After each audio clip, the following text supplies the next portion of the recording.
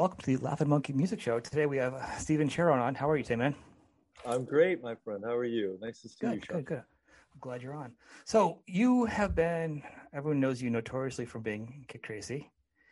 But then since then, you've been in a couple other bands and doesn't even crazy. I don't want to say too much in Kid Tracy land, but the songwriting and your vocals coming up, your voice, I didn't realize as much until I was listening to your solo stuff. I hear very David Bowie, John Lennon, classic rock sound. Was that probably a closer influence to you vocally? Look, I'm 55 years old. I mean, that classic rock is right in my wheelhouse. So that's I grew up listening to KQ 92, Minneapolis, born in Detroit. Okay. I'm all about the classic rock. I'm 50, so to me, it's the same thing. I think really classic. It's like, it's rock. That's how old I am. Yeah, so to that point, I hear that instead of the 80s rock more. That's what I hear from you. Thank you. I think I've evolved as well. So when you're younger, I listen to the KT stuff, these days, and which is very rarely. But when I do hear it, I'm just like, oh, that's so. I was spirited, but it's definitely a different singer than I am today. It's different, but I can see the line where it's linear, and I can see some mature songwriting early on. Some of your vocals. Thank you. You're welcome. As I go back right before we do this, I go back. I listen to your stuff. I'm kind of like deep dive and everything, get a refresher. Cool. But with that, with your voice and with Kid Tracy, when you came in and you joined the band, because I don't think you guys were a rock, like a metal band or a glam band. You guys looked more like kind of rocky, but you even kind of reminded me more like a gothy Sisters of Mercy, but you kind of sounded more like almost like a rock band, or a pop band with some good heavy guitar on some parts.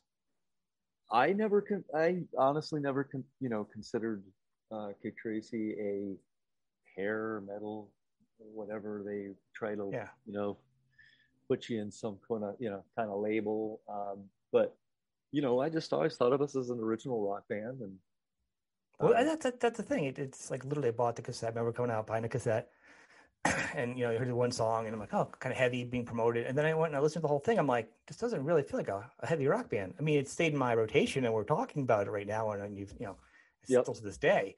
But I'm like, it's actually better than being just that, because it had so many other layers. A lot of mellow to it. And then you did Field Trip, which was total left turn. Trance. That was totally ties. In my opinion, I didn't know where that was coming from. That song, Johnny was. It started with that beat, and I was like, dude, just keep doing that. And I just, it's kind of how songwriting is. He was just down there laying something down in the whole band. We always lived together, which I love that. I love the old days of when the whole band would live together in the community. Same room. And just like you're living, eating, and breathing it. You wake up and it's like, what was that riff you were playing? Yesterday, last night, whatever. And you just. So he was doing that beat, and I think I started doing the old, and it just, an entrance kind of happened. But it's interesting because, and that's what I'm saying, like, listen to your stuff now, and like trying to like listen to everything all in the same period. It's kind of neat how it overlaps a little bit. You can hear pieces and parts carry over, and because you weren't a metal singer, so it's that kind of is reflective of the beginning of where your journey was to now. Thank you for not referring to me as a metal singer. I literally consider myself a soul singer. It's coming from a place that's just real. If it requires if the lyric or the feeling requires a scream, then so be it. But I'm a soul singer, man. It's just keep it real. You are, and you have more melody to the way you sing it, and you're a soft, loud singer. A soft what? Soft, loud singer. Mm-hmm.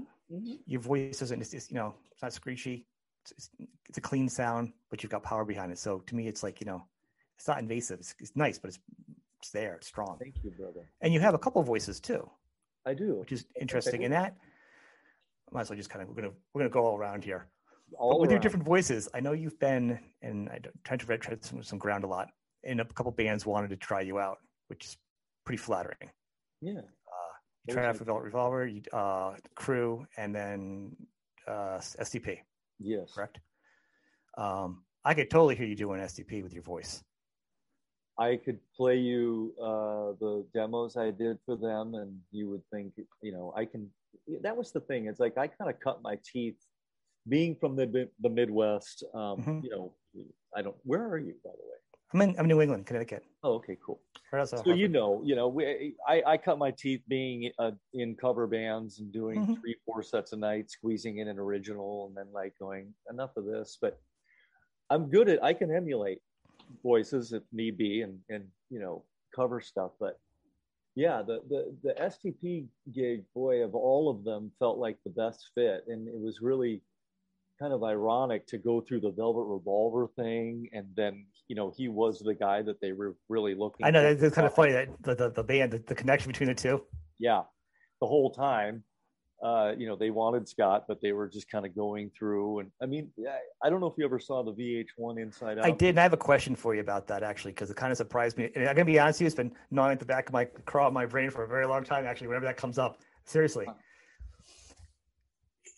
With editing, so when they did the review and they listened to your song and they totally bashed on Stripper Girl.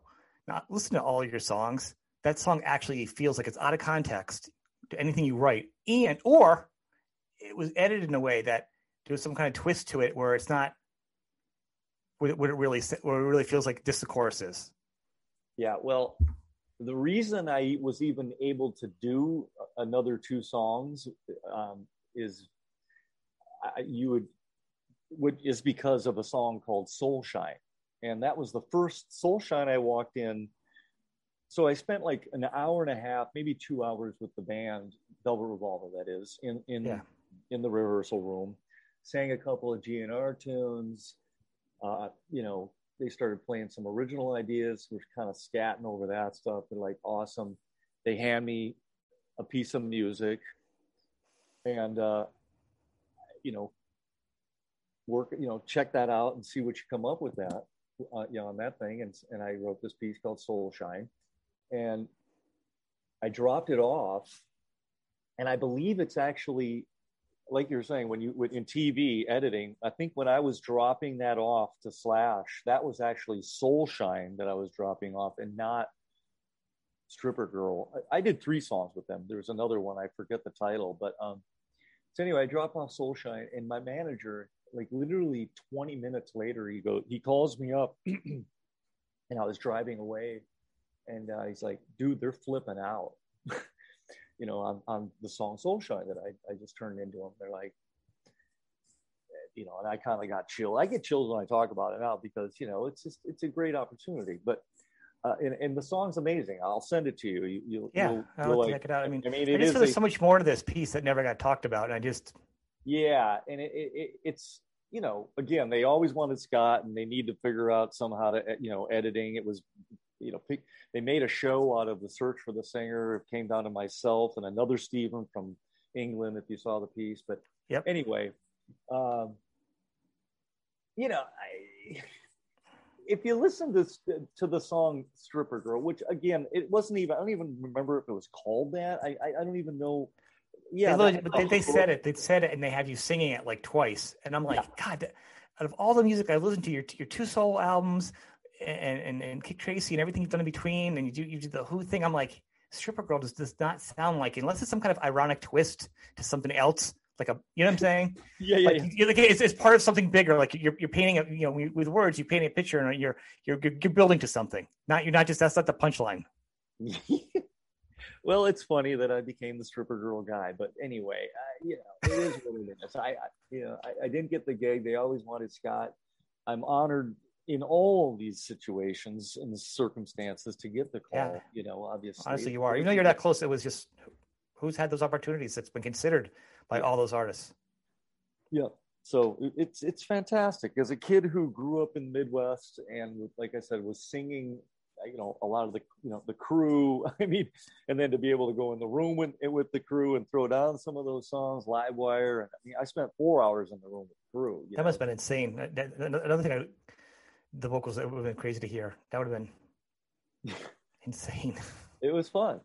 Again, did a few covers. I think we started off with Livewire, which I've done 100,000 times, and it's always a fun song to play. But God, I literally have never been in a rehearsal situation where it was so loud. I mean, it was like I stepped into a circle of monitors that was kind of like my own world. Yeah. There was a monitor mixing guy, a live engineer, and it was just like. Is it like that? There's a clip on there when John got in the band, like some raw footage, black and white footage that's out there. It looks like it's almost like a huge giant garage full of equipment. Yeah, I mean, it sounds probably like what it was, and it just looks ginormous. This room was the big room over by the Burbank Airport. I forget the name of it, but it was where they kind of just did their thing for months before touring or whatever they did. They just holed up. But yeah, it was a big room, and when something's that loud, it's like sometimes.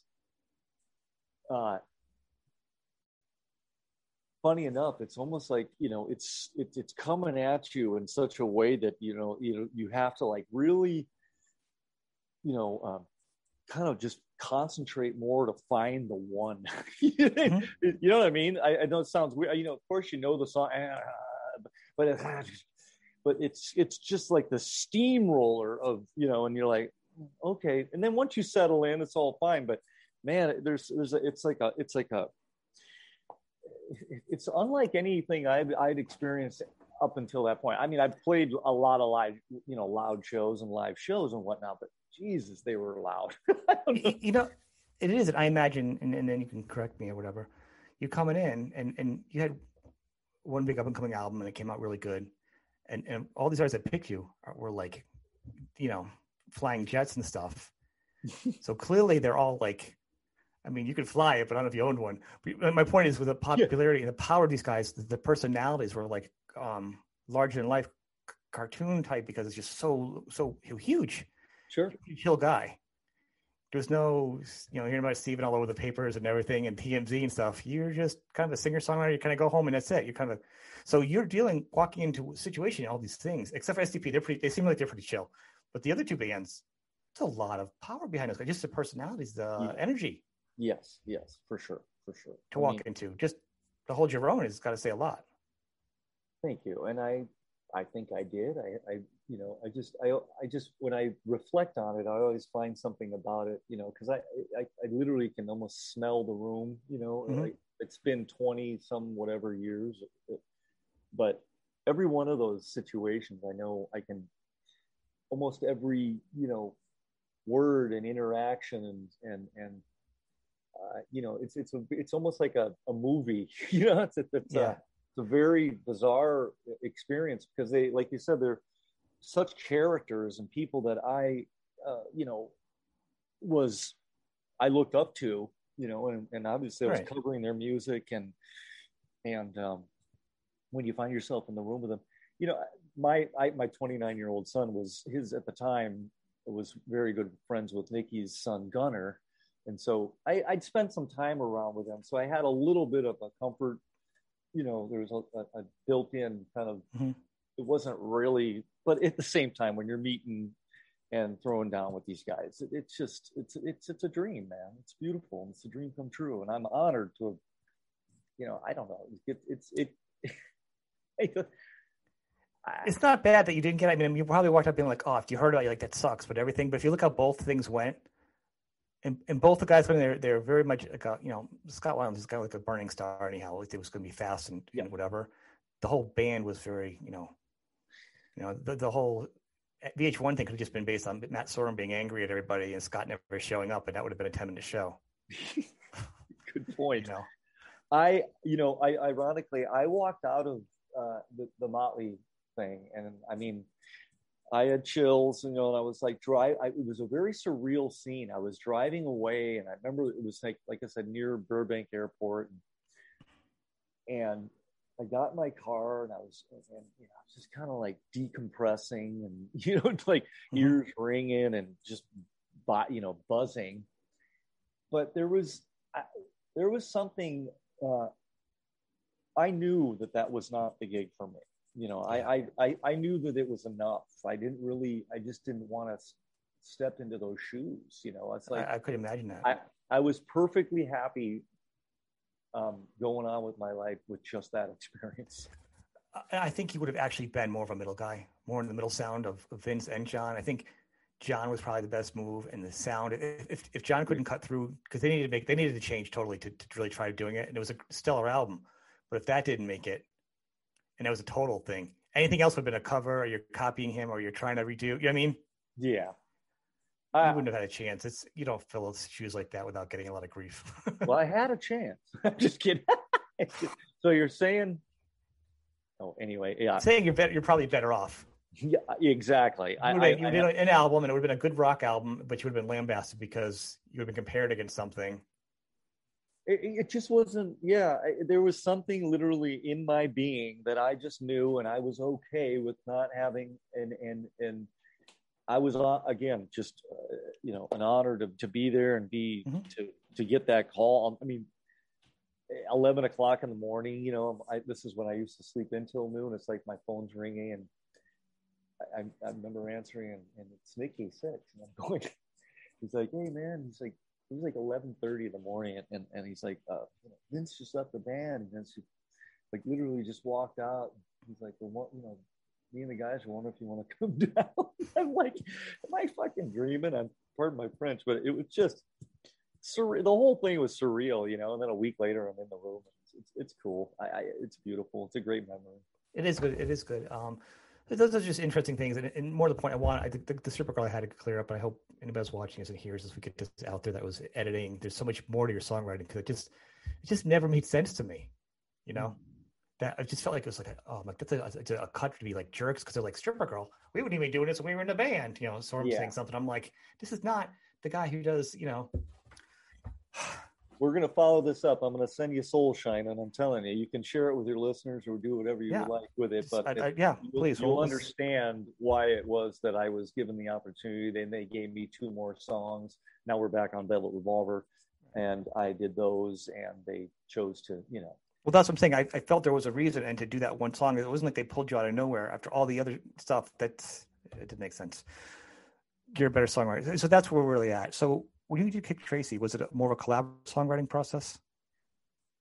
It was. I mean, I either, I would connect with either Greg or Mike or Rob. I mean, we all kind of had our moments together, like I said, it was wonderful to be, blessing and a curse, to all be under the same roof. But I personally like it because, like I said, it's kind of a living, breathing animal entity that you wake up and you're just kind of just keep going.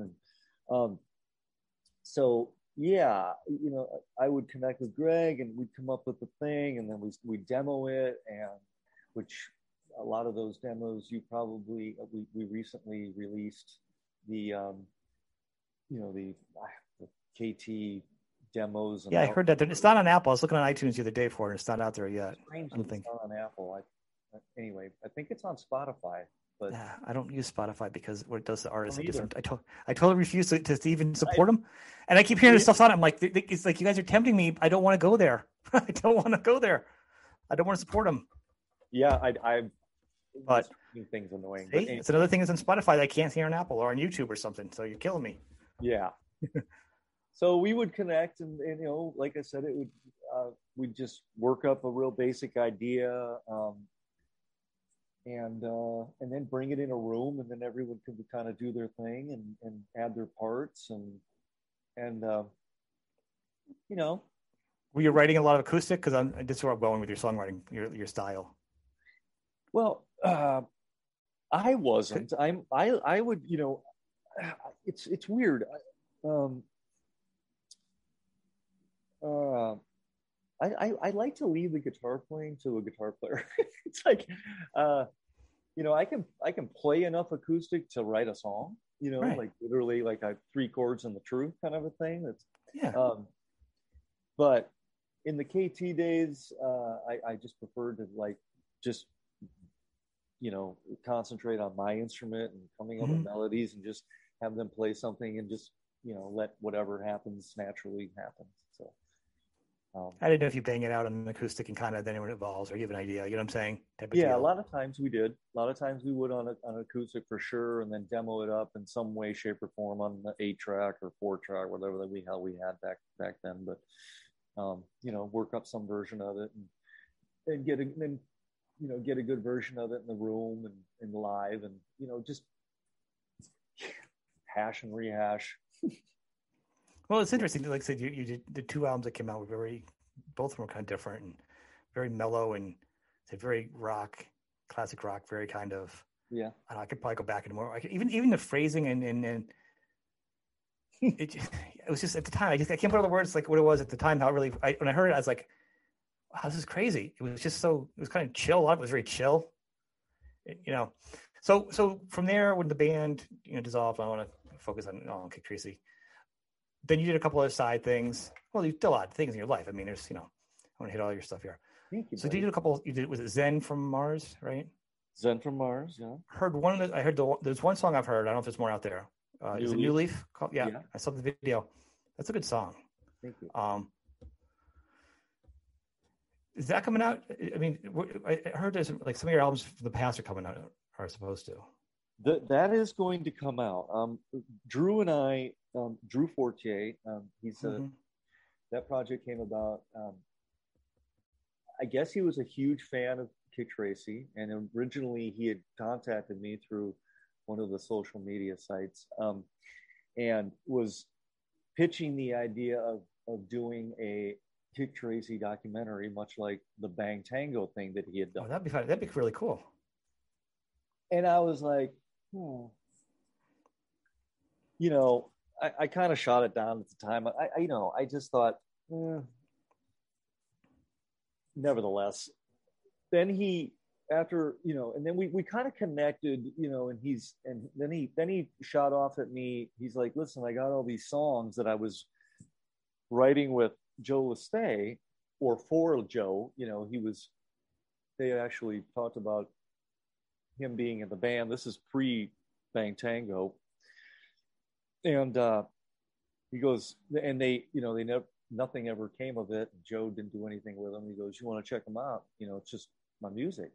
The first thing he sent me was the acoustic version of New Leaf. I can play it for you right now. I just went, wow. And I just put it up on my thing and sang what you would hear on that demo and worked it up. And then it was just literally one song after the next. And it was super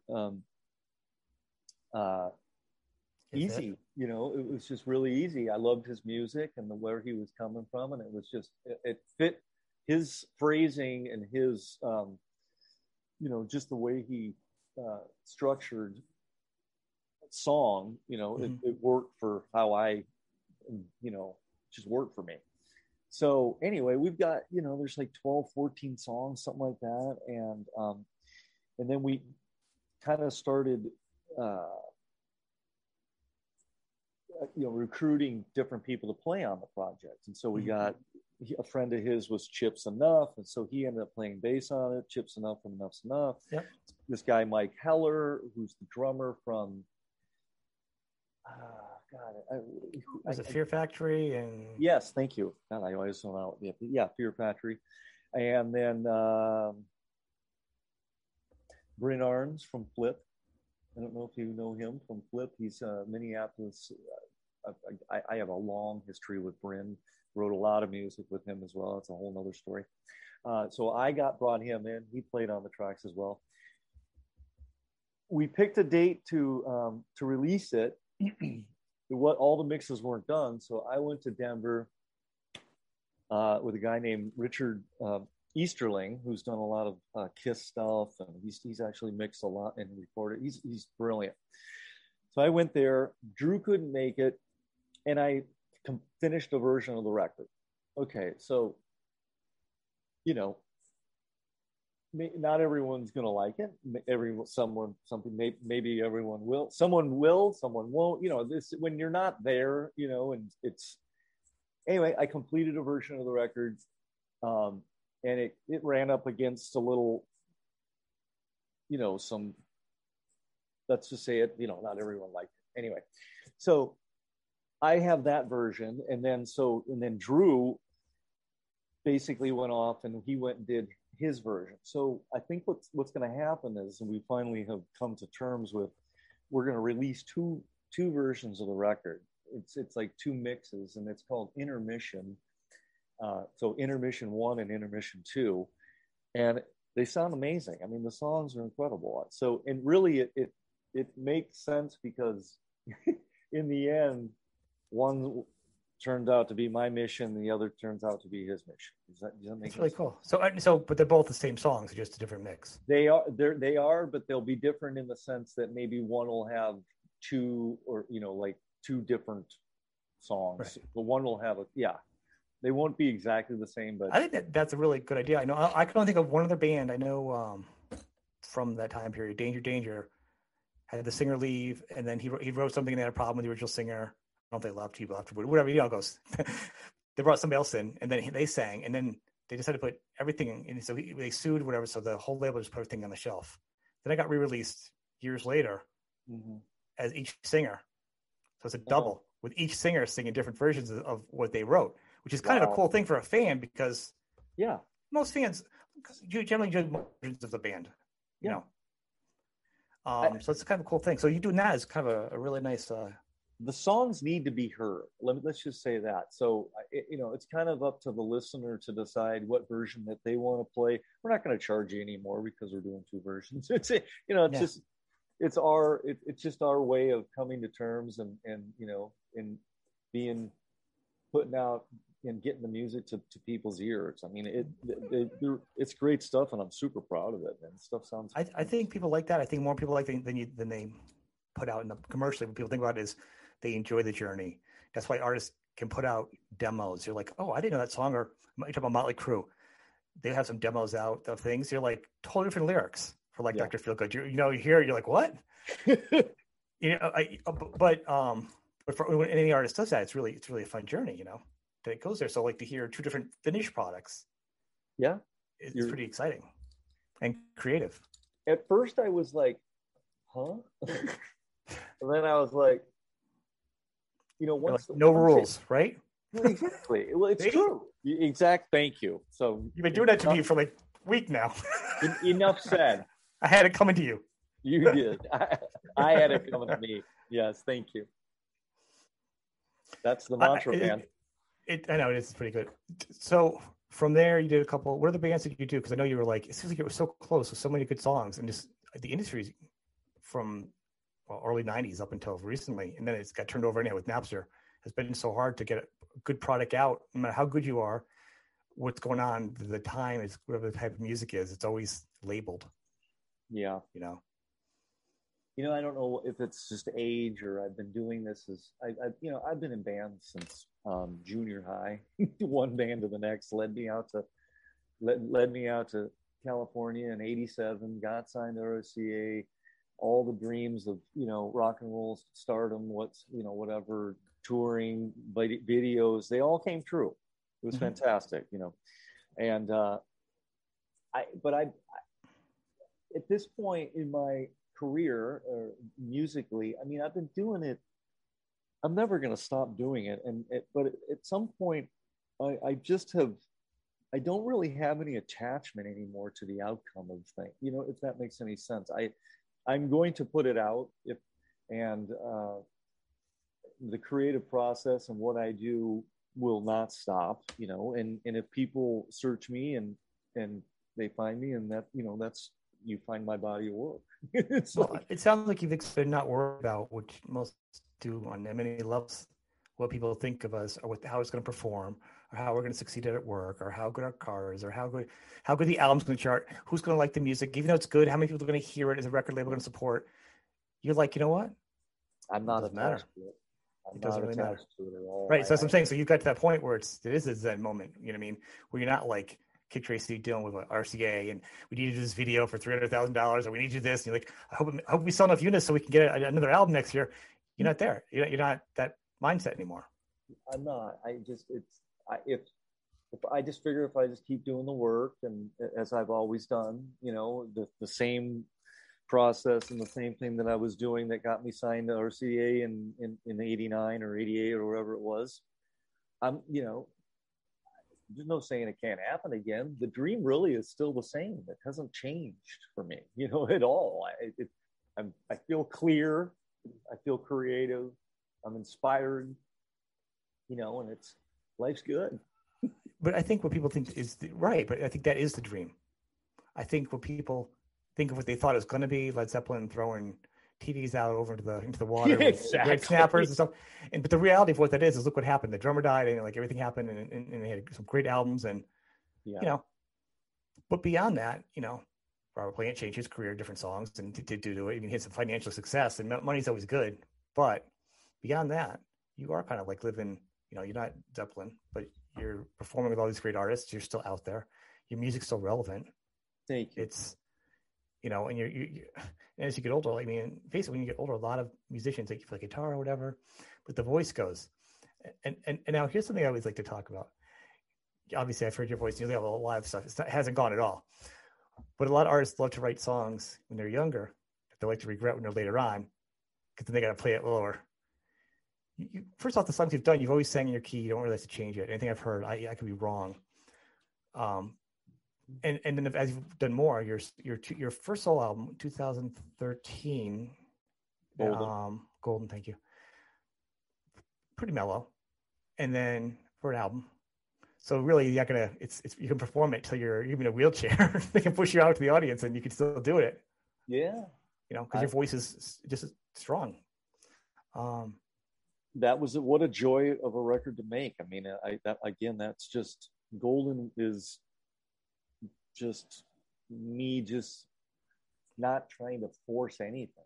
It was just letting it happen very naturally. Feels like it. It feels like when I heard the New Leaf thing, I'm like, oh, it's really cool. But after hearing Big Western Sky and Trance, Golden is what really feels like that was the piece. So like New Leaf to me, hearing that recently, I wasn't aware of that. I'm like, oh, it's really cool. Was not expecting that to be the sound because, that transition over really feels very natural. It just feels like that's what the evolution was in your songwriting. I want to evolve. There's definitely a conscious decision to want to evolve. I'm not going to forever be Kid Tracy. I think we might be the last band that hasn't done a reunion from the Sunset Strip and gone on the, I don't know, Rocklahomas or whatnot. Although I think you should. I would entertain it though. I'll be honest with you. I'll tell you, a lot of those guys are making some good change and flying out on the weekends, and then flying back and having the weekend being like a regular family, having a house, a car, and a mortgage, then rocking out on the weekends and getting cash. You got some guitars behind you. You want to join the band? Let's do it. You got a missing number? Let's go. I'm telling you, I'm considering it right now. Actually, to be honest with you. Here's the thing: you are established. You are you, and there's a lot of artists now from that genre, which is, I guess, classic, maybe legacy. I don't know what you want to call it. I hate to put a term that's not, where you can have your band that you're known for, and I like to call it your satellite, which is why everybody knows who you are on many levels. A lot of good things for you, and then sometimes people are like, oh, it's a good and bad thing, but from there, you've established yourself as a solo artist with a lot of bands that have had you come. You have your own albums. You can do your own stuff. You perform on your own. You can do both. You aren't you're the voice of Kid Tracy, but you're more Steven. Oh, that's Steven from Kid Tracy, or Kid Tracy's singer is Steven. Like it's interchangeable. Thank you. You're welcome. I just think you're beyond that identity. I think, and there's a lot of artists that are doing it now. Like actually, talking about Bang Tango, Mark Knight. He can do both now. Agreed. Fantastic. Great solo artist, great singer, great guitar player. Yeah. Also just rocks in Bang Tango. And I think Bang Tango's been doing some original stuff now. They might be doing like when the Rocklahomas are MP3. Good. So what I'm saying is, but he's also got a great album out right now, and he's got both. I agree. Mark Knight actually has a writing credit. He wrote. He's responsible for a song on the Zen from Mars, the last track called Celestial. Oh, really? So, note to self. There's a little factoid. Yeah, that's good. Yeah. See, Cool. and that's exactly what I'm saying. There's just so much right now. And I think the dust is cleared. I think because of the internet and the record labels are fighting and trying to keep a hold of everything, and everybody, new rock, new metal, and everyone's kind of struggling to find their spot, and the labels are kind of pushing you down because you had to be a certain sound. Yeah. Well, now there's no power anymore. You can go on your computer and you can send me some songs. We can talk now. We can be in my basement. You can be there, and they have no control. It's literally the audience for the most part. I mean, any algorithm, that stupid algorithm, but it's also go algorithm, get off my front lawn, algorithm. But you know what I'm saying? It's just such a thing where you can just do whatever you want. It is. I mean, this is my second Zoom experience, to be honest with you. I'm really, I don't know. I wouldn't say I'm an anti-social media guy. It's like, yeah, but it's another thing I really just do not. Which I noticed, that was kind of odd. I'm like, you have an album out, but there isn't really much of a media presence out there. I'm looking for a good publicist. What can I tell you? I feel strange, and I always have. It's wonderful, like to talk like this, the way we are. Yeah. But I don't know. I'm just always, even when we were signed to RCA, it's just such a strange,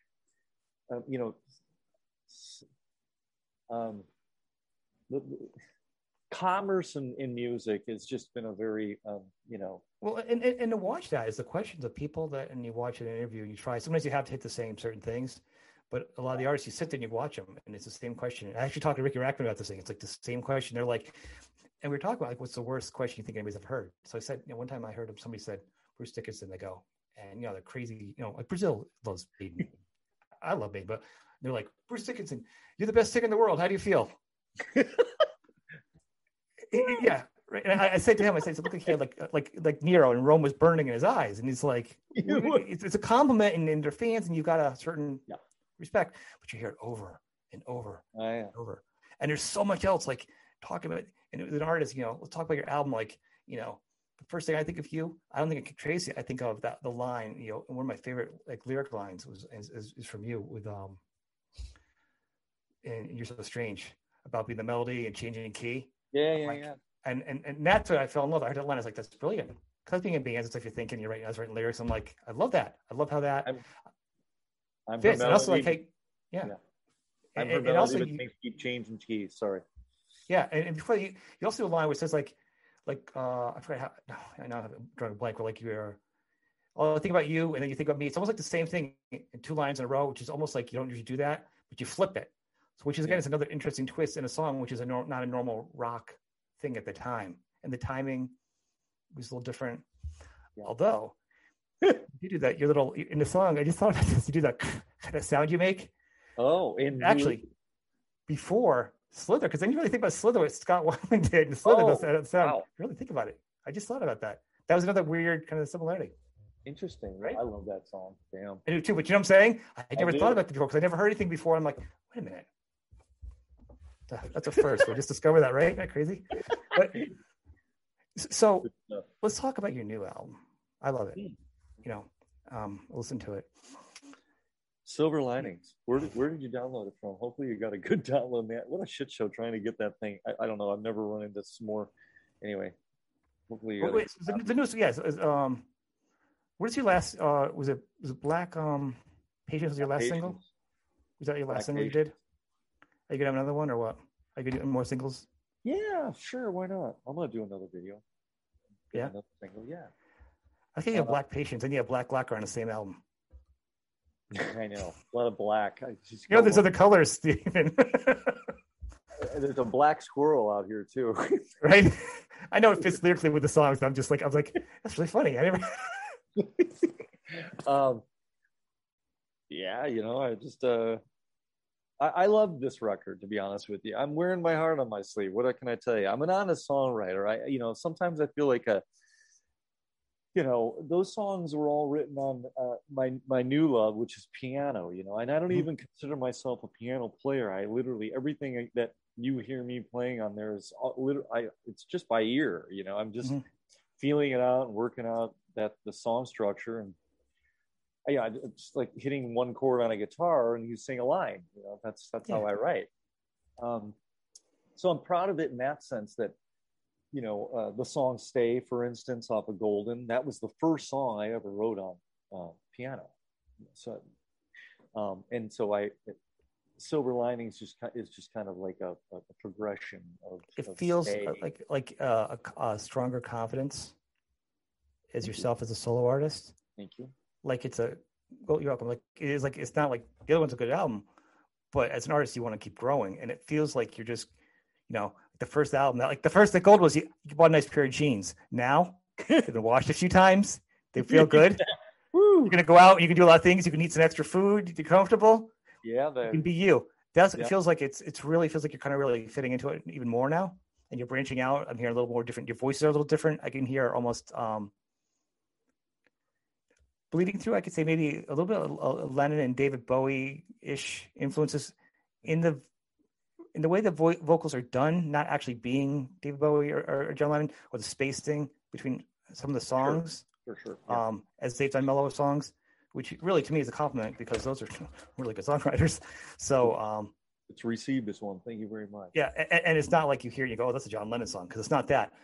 I just, the way I listen to things anyhow, I really pick apart songs, and no, it's also well produced. I like who produced it. That is a gentleman by the name of Bernie Larson. Kudos to him. He and I did Golden together as well. Yeah, it does feel like there's a similar. He's also kind of almost pretty much my one-man band. Yeah. So I'll either lay down an acoustic track or piano track, and we start building around that. It's really it's a solid album, and it's really the continuity on it feels even better than the first one too. I just listened to it sometimes. Well, obviously, when you're making it, you're listening to it a lot. Yeah. And then a long space of time will go by, and then I just listened to it again. I'm in Minnesota right now. That's where all my family is, and I came back here to see some of them. And but I was in my rental car, I think, actually coming from the airport, you know, hit play on that thing, and it probably been about a month and a half since I'd listened to it, and I was just really pleasantly surprised and proud and just really happy with it, satisfied. You know, it's like, of course I can pick things apart, but I just don't, you know, to me that's just not part of the I enjoy kind of just making decisions and living with them and not, you know, looking back. Yeah, I mean, you don't need to, and I mean, really, and just like Golden's got a lot of good songs in them, and it feels like a southern kind of has a nice rhythm to it. Thank you. And with this album, it really feels like they're served up. It stays like I said, continuity, but it feels like they also stand a little more on their own. Like the sound, each one sounds a little bit more different. So it feels like this one has more flavors on it. Cool. I don't even think my best is yet. I think my best is yet to come. To be honest with you, I still feel like I'm keep writing. I think I got. Yeah, I feel good. I think you shouldn't wait like 7 years. You're not Guns N' Roses between albums. Well, that was the ongoing joke with the Zen from Mars thing. Every time Drew and I would talk, it's like we're doing the Chinese democracy thing. You know, right. It was getting ridiculous. But it's so long. When that stuff comes out, I think you're going to be. There's some really good stuff on there. I'm excited. I heard that one, like just one song. It's like, wow, it's really good. Thank you. Great bunch of players on it and everything else. I'll be glad to hear that come out too. Yeah. So in between all this stuff, you joking about time between the albums. You did Who? You did some singing for the. How'd that happen? That's pretty cool. Well, I back in late 2000s, 05, 06 ish. I tried to move back to Minnesota. I moved out to California in 87. I don't think a year went by where I was like, oh, you know, might head back. It calls me, you know, and then there's always that thing like, oh, I can't go back home yet. It's just not time. Anyway, I tried to do it with this girl I was dating, but no more than 6-7 months being here, I got a call from for an opportunity, and the opportunity was to audition for the Who's musical staging of Quadrophenia, which I don't know if you're familiar with that piece. Oh, yeah. So yeah, and they needed a lead, Jimmy, the mod, and I was like, sure. And I flew back. Trying to get the timeline right here, but I actually might have been in California visiting some friends when I got that call, and I said sure, and they're like, come down to the airport, such and such hotel at the LA, near LAX airport, be here in 2 hours. It's like I live up in like Santa Barbara ish, and I'm like, okay, now I'm 55. Let me get my time machine. Yeah. I'm 55, and I know the Who, but I never owned the Who records. That they were like the big brother. I don't have a big brother, but like my best friend's big brothers, who, like, if you were like 2 or 3 years older than we are, or I am, then they actually own the records, and that they were living that stuff. But I knew it, from classic rock radio. Nevertheless, I grab Quadrophenia, hop in my car, start driving to the airport. I'm listening to, Love Rain on Me, listening to all the stuff, whatever, doing the thing. I go in, and the producer and one of the producers is a guy by the name of Bill Aucoin. I don't know if you know the name Bill Aucoin or not, but he's famous for, early Kiss days. You'll see his name on every Kiss record, through the 70s and up probably to the 80s and on. But famous Kiss manager. So he was one of the executive producers on this show, and it was Bill Aucoin and this other Bill, the other producer, and the musical director, who was Bryn Arns. They had chosen Bryn Arns, the guitar player here in Minneapolis, the flip guy, to be the musical director, and that's kind of how they got my name, and that's how I ended up there. I walk in this hotel room, and to a boombox. I don't even think it was a boombox. I literally just a cappella sang "Love Rain on Me," and it was like the silence came over the room, and they all looked at each other and go, "I think we got our guy."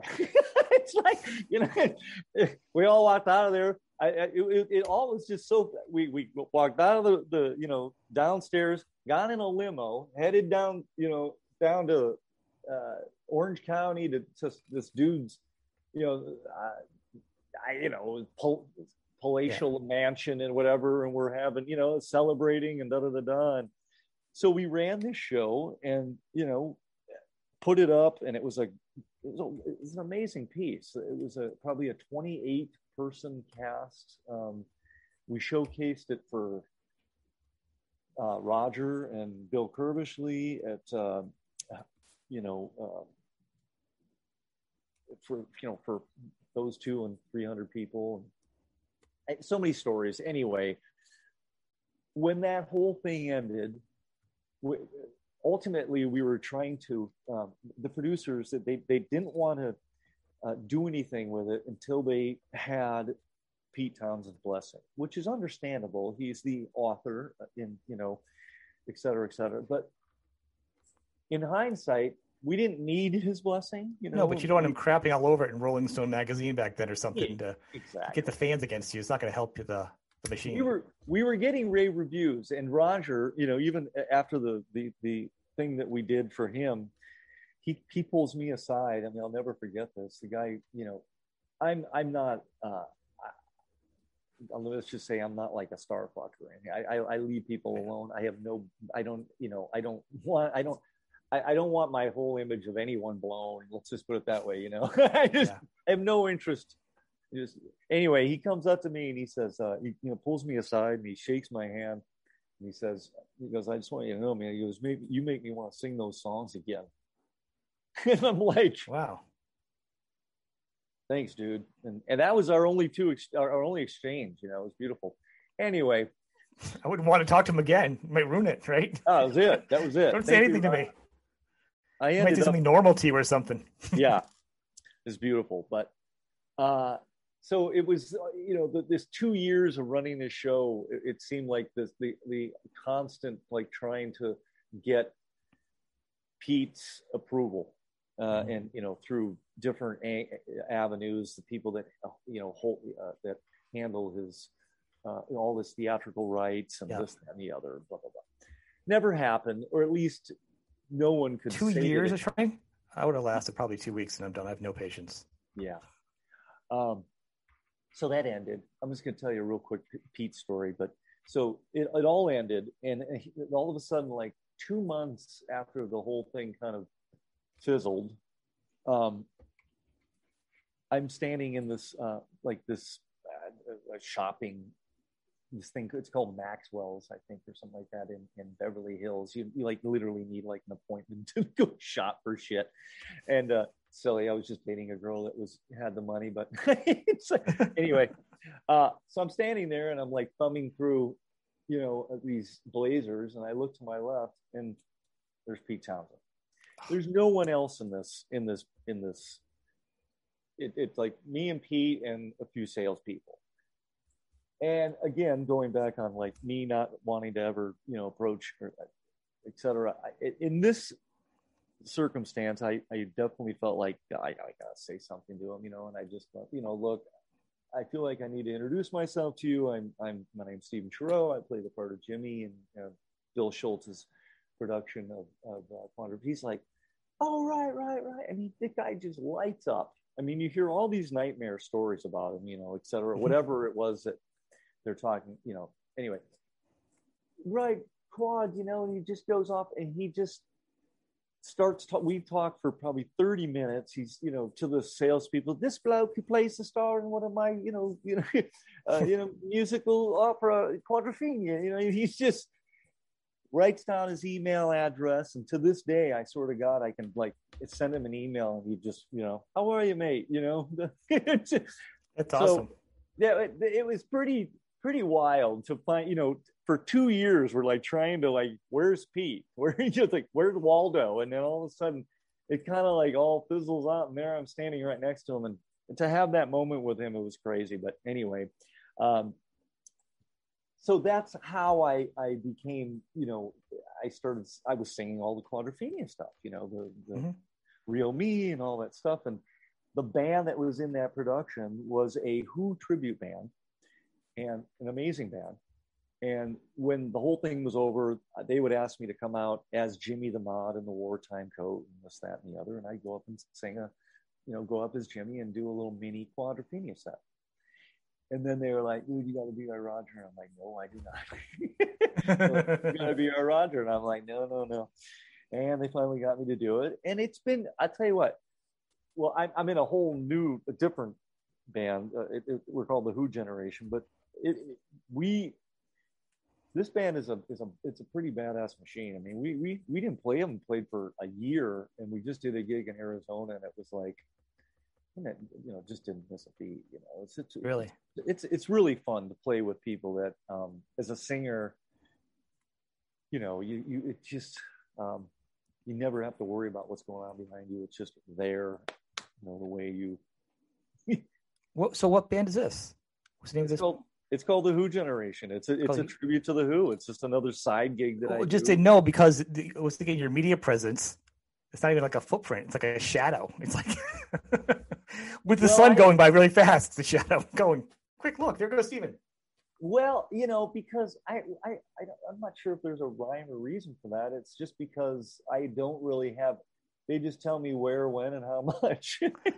I don't even think you have you don't have a website, like hey, I'm playing here, I'm doing these. These are some of the gigs. Like a lot of artists, you're a performer. You sing, you go places. This is what I'm doing here. Here's some of here's all my different albums I've done with different acts. Yeah. Here's all Steven in one place. Maybe that's too much Steven for people. Maybe you think we need to disperse it. Yeah. Like to dig. I had to dig a lot to find your stuff, and still it's not as easy. Okay. Like I said, I'm looking for a good publicist. because people want to hear it and they enjoy it. I mean, if someone knew, like, oh, you might draw more fans in by Obviously, you learn people that are Who fans are going, oh, Steven, I didn't know you from you in that band. As I'm sure some Kid Tracy fans are going, oh, you doing the Who? I'll go see you at that gig. They would never know it was me in that band because I'm doing it's full on rock and roll theater. We're doing the wig, the whole thing. I mean, it's quite a show. I mean, probably making people happy. Steven, what happened to your hair? Number one awful question. Why don't you have long hair anymore? I got some. Because because I'm getting older and I don't want to have long hair. Why don't you have long hair? Why don't you go? People are like that. You don't look like you used to. I'm like, you need to go do some sit-ups. Stop judging people. But that's the most rewarding thing about that gig though, is that people is making people happy. I mean, you wouldn't believe, for them to come out and hear that music and the new appreciation that I have for the Who, over the last 10 years has just been like profound, man. I mean, I love it. And that's soul rock and roll. Roger Daltrey is a soul singer. I'm sorry, man. That guy's a original mod. Yeah. Love it. So I have a couple of early Who albums in my vinyl collection. I got a big vinyl collection too, so I can appreciate the Who on many levels. So I think it's really awesome. Like once again, I didn't know that, and like I said, if you were around, that's a show I go see. Like, oh, you know what I mean? It's cool. You got to find you got to get some presents. This is awesome. So with everything you're doing, hopefully, are you going to do any touring with this album as COVID kind of does? You support your album at all? I don't know. You were so laid back about everything. Huh? You were so laid back about everything. You're like, I don't know. I couldn't imagine ordering food with you. You'd make me crazy at a restaurant. What do you want, Steven? You're like, do you want to get, whatever you want. I'd be like, Steve, I'm starving. Before we get to the restaurant, decide what you want, Steven. I have no problem ordering food. I don't really have a problem making music for such decisions, but touring it's such a strange world out there right now. I don't know. It's just like,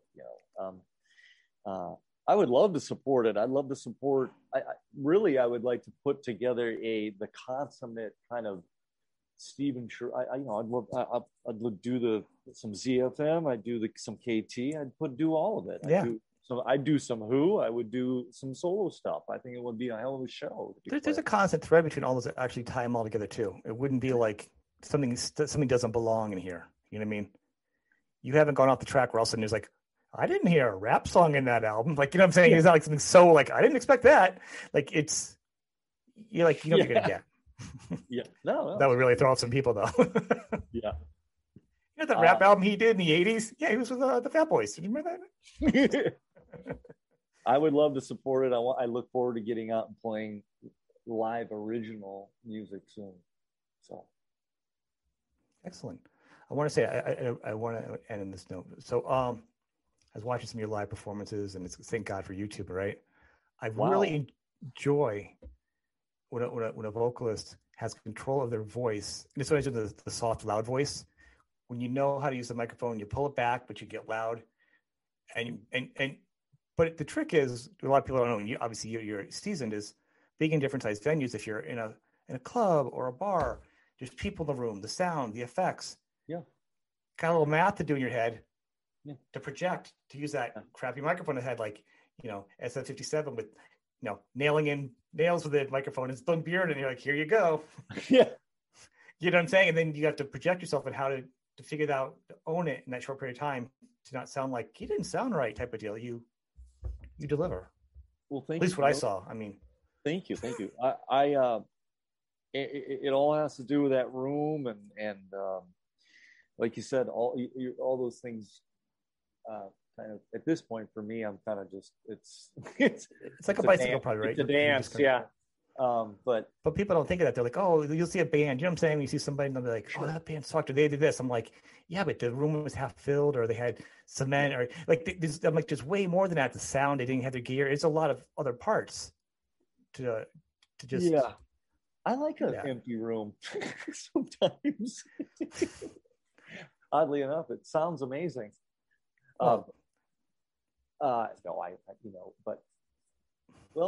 Mic technique and I don't know. I guess I've just been doing it a long time.